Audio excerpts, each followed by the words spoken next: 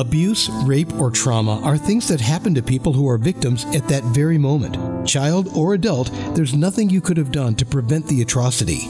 But when it's over, the healing must begin. It gets harder every day. You have inner beauty, you have inner worth and value. Framing your past as your past and leaving it there will help you to frame your future and lead you to the place where you belong, with a woman's soul restored. Here's LaTanya Hendry. Hello, and welcome to another podcast of A Woman's Soul Restored. Today I have a very special guest that we will be interviewing and getting her story. Divine Favor is an American national independent recording artist, also known as Minister K.C. Webb. She was born in our nation's capital, District of Columbia, and migrated to Savannah in 2010. Divine has been a professional vocalist for over 30 years and vocal trainer for over 20 years. She has many accomplishments over the years, such as being the former Miss Teenage World, District Columbia, Miss Debutante, and Miss College Park, Maryland International. She began her musical journey at the tender ages of 3 and 4. At 7, she dazzled a congregation of 300 as she sung her first public solo, Somebody Bigger Than You and I, which brought everyone to their feet, and there was not a dry eye in the place. At 17, she was the opening act for a concert that the gospel great Shirley Caesar was the main attraction. Her musical journey ultimately led her to an appearance on Dr. Bobby Jones Presents on Impact Network in 2016. She is a 9-time nominated, 3-time winner of several independent music awards. She also has her own show called the Divine Favor TV show that has been airing for 5 years on social media and now has been added to digital cable television, On Point Network, that airs on Roku and other formats. She is also the owner and founder of a small business called It's Your Big Day Wedding and Event Planning Service since 1992. Outside the music and ministry world, she is a former elementary educator for 16 years and former medical professional for 14 years. Divine is a mother of 9, grandmother of 9, and a wife for 15 years. She has degrees in business administration, education, and biblical studies. She is an ordained minister of 5 years and has the gifts of dreams and visions. Divine Favor will release her first book, Daughter of Strife, my memoir, this fall, and a second book, The Ugliest Wife, due to release spring of 2021. So without further ado, welcome, Divine Favor. Thank you so much. Welcome. It is such an honor to be a part of your podcast today. And I'm really excited about what God is doing with you and how you are just so talented and so gifted. And you're just showing us all types of things that's coming from you. Since I had you on my show, The Life of Divine Favor, a few years back in 2016, and you were releasing your book at that time. And so I'm very happy to be a part of this today. Awesome. It was my pleasure to have you. The tables flipped a little bit. Be able to interview the interviewer. To learn a little more about you, because I've followed you for a while and just, very interesting and busy woman. So we want to talk a little bit today. I want to get a little deep. All right. Because I understand you have a story to share. And if you could, you can get into your story and how has it affected your life? Well, I know that you've been touching base on survivors of sexual abuse and incest survivors. I am both. A survivor of incest and sexual abuse.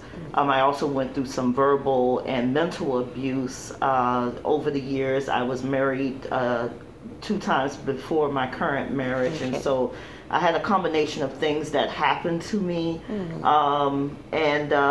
My first marriage was extremely challenging. I was very young. I was a childhood bride. Basically 19 years old. Wow. So I was a freshman in college, just fresh out of high Yes, school, yes. and really didn't know what I was getting myself into with being such a young bride. And my husband was very young also, and he's a few years under me, and so he was still in high school. He had just graduated high school when we got married, but we were engaged while he was still in high school. Got you. I had a son by my first marriage, and he was almost 1 when we did get married. So we were young parents, and we were young bride and groom, Yes. and it just didn't go well. It really didn't go well, and some of the abuse that I went through as a child, I think, had an effect on me being able to function as a wife, which I was not ready for at that time. That was back in 1992, so that was almost 28 years ago. Yes.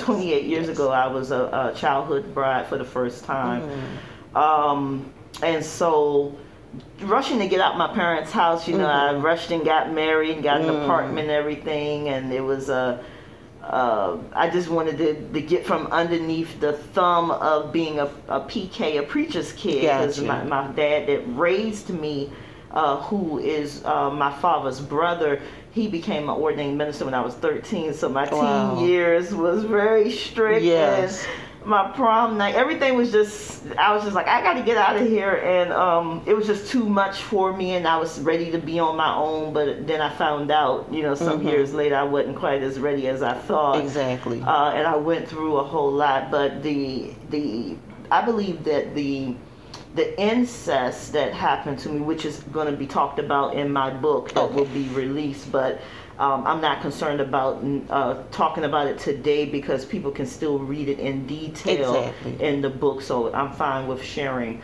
I suffered the incest through, of course, family. I had a few cousins, male cousins, and things that did some inappropriate things, and I kind of remember as far back as age 4. Mine started at age 4 and it ended at age 15. Wow. And you would think, okay, at 15 you're old enough to be able to say no or tell somebody or whatever, but that incident at 15, I was basically, the date rape drug was dropped into a drink that I had, which was like, I had no business with the drink, but Right. my mom had given me the drink. My mom that just passed away, rest her soul. She was young too, and I didn't spend a lot of time around her. I had just started reforming a relationship with her. Okay. When my father passed when I was 13. So from 7 when she left the household, and I didn't see her again until I was 13 at my father's funeral. So you can imagine going through not only the mental pain that I had about not having my biological mother around, Yes. losing my biological father at 13 to suicide. He suffered PTSD Oh, wow. really bad, and in the 80s they didn't have the things that they have now to Right. treat, and they didn't have the programs that they have now. And I so wish that they did then what they have Yes. now, and with me being the type of person that I am, I'm very resourceful in a lot of different areas, and I would have been there to help him Yes. get the help that he need. And so sometimes I feel some kind of way about the fact that I was only 13 and there was nothing I could do. I didn't Yes. even know about PTSD. I didn't know about the sufferings that come behind that for a lot of the military, and he served in Vietnam, so he Oh, suffered wow. the Orange Agent. Yes. And it really messed up a lot of the soldiers, and he kind of was one of those who was just didn't know how to get the help that he needed. But nevertheless, at age 4, I had an uncle that I wanted some gum, and like kids want candy and gum, and not realizing that some adults are just mentally sick. Yes. And in order to get the gum, he told me I had to perform oral sex, and of course I didn't know what oral sex was, right. but I knew something was wrong about what he was asking me to do, right. even at age 4. And I remember when my parents came back from the store, I remember bursting out in tears and crying and screaming and just letting them know I was not comfortable with what was going on at that time. And after suffering that at the early and tender age of 4, there were many incidents between male cousins and things of that nature from 4 to 15. And a lot of that was very traumatizing to me. It made me afraid of the person. Whenever I would see them, family events, or if they came to the house and things like that, I was uncomfortable. Even at that age, as a child, you watch children's behavior, they'll tell you something's wrong. Yes. At 15, however, that was the very worst incident that I had with my maternal uncle. And I felt he took advantage of me. He took advantage of me being under the influence of alcohol, which I should not have had, but it was given to me by a parent. So you assume it's okay. Yes. So being that I guess he used some type of date rape drug or something was dropped into my drink when I walked away from the table, and I came back and drank my drink, and then I don't remember what happened to me after that.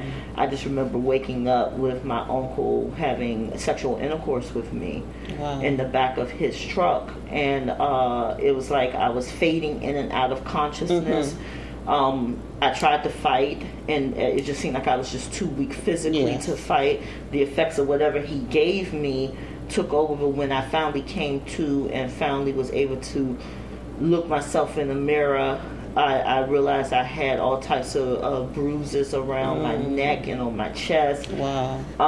And I just felt dirty. Yes. I felt, I almost felt like maybe I did something to deserve what happened to me, but I know that I didn't. Right. I didn't. At 15, you're a teenager, and teenagers can be sexually active, but I would have never came after a relative or uncle or something to try to be sexually involved. And so in that era, they didn't really get the law involved, especially in black families or people of color, because my mother's side of the family is interracial. Yes. And she has Irish in her line, a bloodline from her dad, and it just the whole incident ended up sending me through individual counseling. Yes. Had to be tested at the hospital to make sure that there was no unwanted pregnancy from it, which would have been the absolute worst thing that could have happened from it all. And just knowing what happened to me, I don't even know if it was a rape kit or whatever they use at the hospital, but they wanted to check and make sure everything was okay. So I was okay physically. Yes. So they end up just dealing with the mental portion of what I went through by sending me to counseling. Okay. And I believe the counseling did help. Yes. But at times it just made you feel crazy because you had to go to an individual counselor to get through all of that. And so to end that portion of what I went through, I believe that people need to know that you can survive, and with the help of the good Lord, or whomever your creator is, or whoever it is that you worship, I worship the creator, the Lord Jesus Christ, and God, the Trinity. So my thing is, if it wasn't for my prayer life, if it wasn't for my parents that raised me, keeping me in church, if it wasn't for the prayers of my grandmother, all of those things, I believe, helped me get through being sexually abused or being a survivor of incest. And for a very long time, I was quite embarrassed to even admit that. I couldn't talk about what happened to me because I thought people would look at me differently. I cared that people would look at me strangely or not want to be my friend or not want to be around me because I was a survivor of those things. Yes. Those things can make you feel Yes. like the whole world knows, and really they don't. It Right. feels like the whole world is kind of closing in on you. So I think that people need to know that. Yes. And me being transparent and others being transparent with their stories will help other women and men Yes. who have been through it, help them know that it's okay to talk about it, it's okay to get the help, and it's okay to realize that it was nothing that you did wrong to deserve Yes. what happened to you. Yes. And a lot of abusers throw that guilt trip on Yes. children, Yes. especially making them feel like threats of harming the family, or if you tell on me, and all of that kind of stuff or whatever. No. Yes. The old cliche was done in this house stays in this house. No, I didn't teach my children that. Yes. I taught them if something's wrong, you can tell me. You can talk to me Exactly. about anything. I don't care what it is. Yes. You can talk to me about it. I may not be happy about it, but I will do everything I can to help you get Yes. through whatever it is. So I don't believe in people keeping things a secret when it's hurting them. Yes. They need to know it's and those type of abuses lead to domestic violence. Yes. And and a lot of incidents, or the women feel so low self-esteem that they allow men, whomever, to abuse them Yes. physically and Yes. mentally and verbally and emotionally. There's so many different types of Yes. abuse. Exactly. But a key thing I see that survivors have in common, that don't become perpetrators themselves, Yes, because that can happen as well. That we protect our children. that's right. All of my children are adults, all three of them, but they still call me. We have a very good relationship, and I want Yeah. it to remain like that because I was very overprotective of them. Yes. So I was called Mother Hen. Oh, as me well. too. Yeah, So, yeah. But I considered it a good amount. Oh, you just baby in them churn. You got them churn. Yeah. But no. This is how I feel that they're Yeah. safe. Yeah. I didn't leave them with everybody, even family. I didn't feel comfortable leaving them with everybody. Yeah. When you saw me, you saw them. Right. So that's one of the things we have in common with being Yeah. survivors, is protecting our children. Yes. But another thing is that reservation when we're in a relationship that's not abusive. Yeah. Because me and my husband, now when we first got married, I was coming out of an abusive relationship. So I was guarded. I mean, the least little thing he said, I pick up stuff and just start throwing.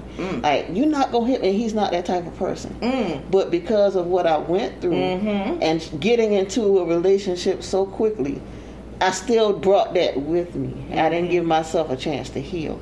So when you said that, you didn't really, you're surprised you were able to take on that role as a wife and be successful at it. Yeah. That's one of the struggles of survivors, how to be in a healthy relationship. That's right. And how to be equally matched with your partner. You have a good partner, but you still back in the past about what happened. Absolutely. So, and then it also makes you probably a little more aware than what you would be on a normal basis, because every little thing I pick up on it quick. yes. And I'm like, Yes. wait a minute, I've seen that behavior before, and it makes me nervous. And I'm like, wait a minute, oh no, you're not about to do this. No, I will not. I'm going to react before you react. I'm going to react before you react, Yes, and that's kind of, the life that I kind of dealt with living. And it's not that I'm completely over, that, and all the things that happened to me, but I am healing day by day, moment by moment. And yes, those things happened in my childhood, which was almost 50 years ago. But, nevertheless, I got through it with the help of the good Lord. Yes. With the prayers of many, the prayers of the righteous. Yes. The guidance of the righteous. My parents that raised me kept me in church, and him being a minister when I turned 13. They were very strict, and so, you know, when I got out on my own, I took a lot of that with me. Yes. Now, not saying I didn't get into some stuff and get into some trouble, and not do things the way that I know that they would have approved of. Nevertheless, though, they say the children will stray away, but they won't stay away. Exactly. And I've seen the example of that on my own life. On my own life, so yeah. Awesome. So I want to talk about life lessons, and you've went into some things you've learned and the things we just discussed about, you know, being very protective of your children. But I guess because what happened to you was ancestral, you were probably a little more guarded. I was of them, and that's understandable. Totally understandable. Yeah. So in the midst of all of this that went on in your life, because you're a beautiful woman now. Thank you. You probably were beautiful then too, but might not have seen yourself probably as beautiful. Because people see our beauty before we actually see it. Right. Now I say I'm cute and I think I'm cute and all that. But back then, I did not believe. You wouldn't believe it. Right now, I'm going to tell you and look you right in your face. I thought I was an ugly duckling for most of my childhood. Yeah. When I go back and look at the pictures, I was a cute little girl. But I didn't see that. Yes. I didn't see that when I looked in the mirror. I thought I had to do more and do extra to be accepted, just wanting to have a friend, you know. And to this day, I have very limited amount of people I could say is a friend. Exactly. But I do have a lot of sisters and brothers in ministry that I can talk to, that I trust, and that I will be there to support them, and vice versa. They have supported me. And so, you know, I guess I kind of guarded my children to the point where I got the title of mother hen. And I guess it was said originally as an insult. However, I didn't take it as an insult completely, because that's saying I'm very protective of my children. Although all of them are adults now, except one, and she'll be a legal adult next year. I think I did quite well, and my children range from 17 to 31. Yes. And I have 9 grandchildren. So, you know, I've done all I can do to keep myself together mentally and let them know these are the signs that you look for. You don't allow this, you don't allow that. And if you feel uncomfortable in any way, you let somebody know. And I bless the Lord that none of them have come to me and said that something was wrong. And I guess sheltering them like that, I let them have their friends, I let them go out, I let them do activities and things like that. I didn't want to keep them bottled up so tight, because then when they get of legal age, they go haywire and go crazy like I did. 18 and 19, I went haywire for a minute, and I finally caught up with myself at about age 23, 24. I calmed down with all that nonsense that I was doing, and it was nonsense. Nevertheless, I mean, that's just being a young person, and that's just going through. And I got saved at a very early age. At 8 years old, I gave my life to Christ, and then I rededicated my life to Christ at age 26. Gotcha. Because you get a better understanding once you become an adult. Exactly. And then I rededicated my life again at age 38. Okay. And the reason why I did it so many times is because I felt spiritually that I was growing, and I felt like the need to rededicate myself and say yes to the Lord and what it is that He wanted me to do. And I am not I'm not a super Christian. I don't wear a cape.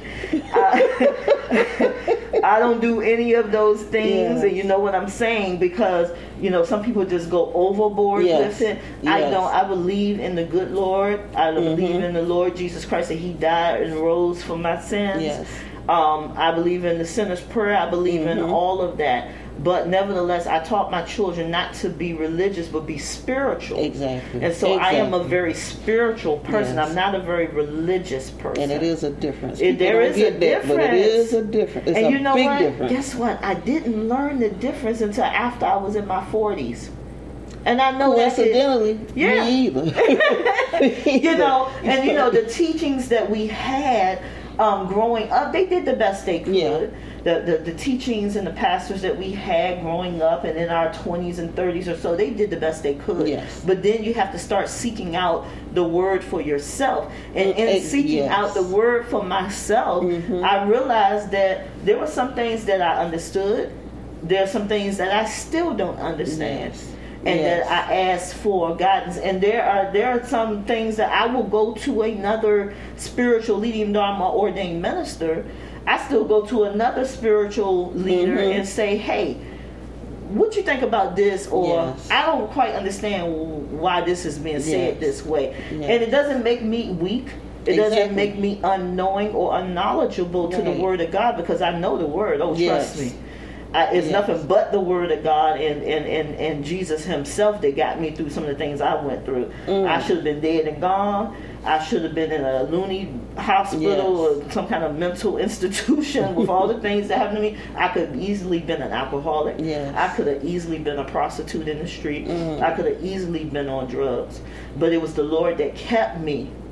And the fact that I did not want the generational curses that was on my life and on my family's life over the years, generation after generation after generation. At some point, I wanted to stop it, and the Lord told me, you're going to be the one that's going to start putting a monkey wrench in this. You're going to turn that thing around. Wow. And I said, why me? You know, why me? You know, I don't have I don't have these superpowers and you know that some of these other ministers and things have. That's the way I felt, but it wasn't. I found out it wasn't about that at all. And I stay in my lane. I don't do a lot of hooping and hollering. I'm a teacher when I do speak to preach or anything. I don't go overboard and I don't do things that I'm not comfortable with. And even when ministering in song as Divine Favor, I don't do a lot of hooping and hollering, sweating, spitting, and carrying on, climbing across all kind of stuff. And I see it, and it's great, and it's emotionally charged. I would rather sing you a lullaby and be calm and be spiritual and reach you without all the screaming and carrying on. And the effect of what God blessed me with in my vocals, it brings people to tears. It brings people to realization. It's like when you open your mouth, my eyes just begin to flow. And I used to wonder why it would get so quiet when I would sing, and I said, is there something wrong with my voice, or they just quiet? You know, and the people, it may have been somebody that came up before me and they hooping and hollering and sweating and spitting and carrying on. And then when I come up, as soon as I open my mouth to start singing, it's like it gets the room just like it just gets quiet. And it's like they're focusing on what I'm singing and the words that is coming out my mouth. And I had to learn to be comfortable with that, because it used to bother me. I used to feel like I'm not doing anything with what God gave me. You know, nobody's emotionally charged right now. You know, nobody's jumping up and down and doing cartwheels. We know it doesn't really take all that. It doesn't. I've heard you maybe 3 times. So I understand the quietness, because your voice kind of pulls you in. Amen. You don't want to say anything. You just want to be calmed by that voice that doesn't have, I don't know what kind of voice it is. I can't even describe it, but it's calming and it's soothing, so you can't be jumping up and down when something's trying to soothe you. So I totally understand the quiet aspect of it. Like, you just don't want to say anything. You just want to be drawn in by the Holy Spirit. Well, that's a blessing, and thank you for letting me know that. Also, that's confirmation to what I've heard before, and I'll just continue to do what it is that God leads me to do, even if I don't get the response that others get. And that's something I had to learn. Is sometimes people are watching and people are listening, even though they're not responding. Exactly. So I try to live to my best. Amen. So in this last maybe minute or so, because we have gone over, but it was a good over. It was a very good over. But we've talked about the music. Do you have any words of encouragement that you can give to someone that's possibly in this situation or maybe out of it and just don't know how to get back to their normalcy, what would you say to them? Let's see. Well, the first thing I would say is be you. Be comfortable in being you. Yes. Don't be afraid to reach out for help. Don't be afraid to be transparent in telling your story once you get the help that you need. Yes. Because your story and just what you have to say, even if it's just one sentence, could actually help change somebody else's life. Yes. It could make them realize that, hey, I'm not the only person that has gone through this. And so if she can do it, I can do it. Yes. Or if he can do it, I can do it. Powerful. And that's kind of where I am with anything that comes out of my mouth. I want to make sure that it can help somebody. Yes. And if it can't help nobody, then I don't need to say it. Amen. Powerful, powerful stuff. Well, I thank you today, Divine Favor, for gracing us with such a powerful testimony.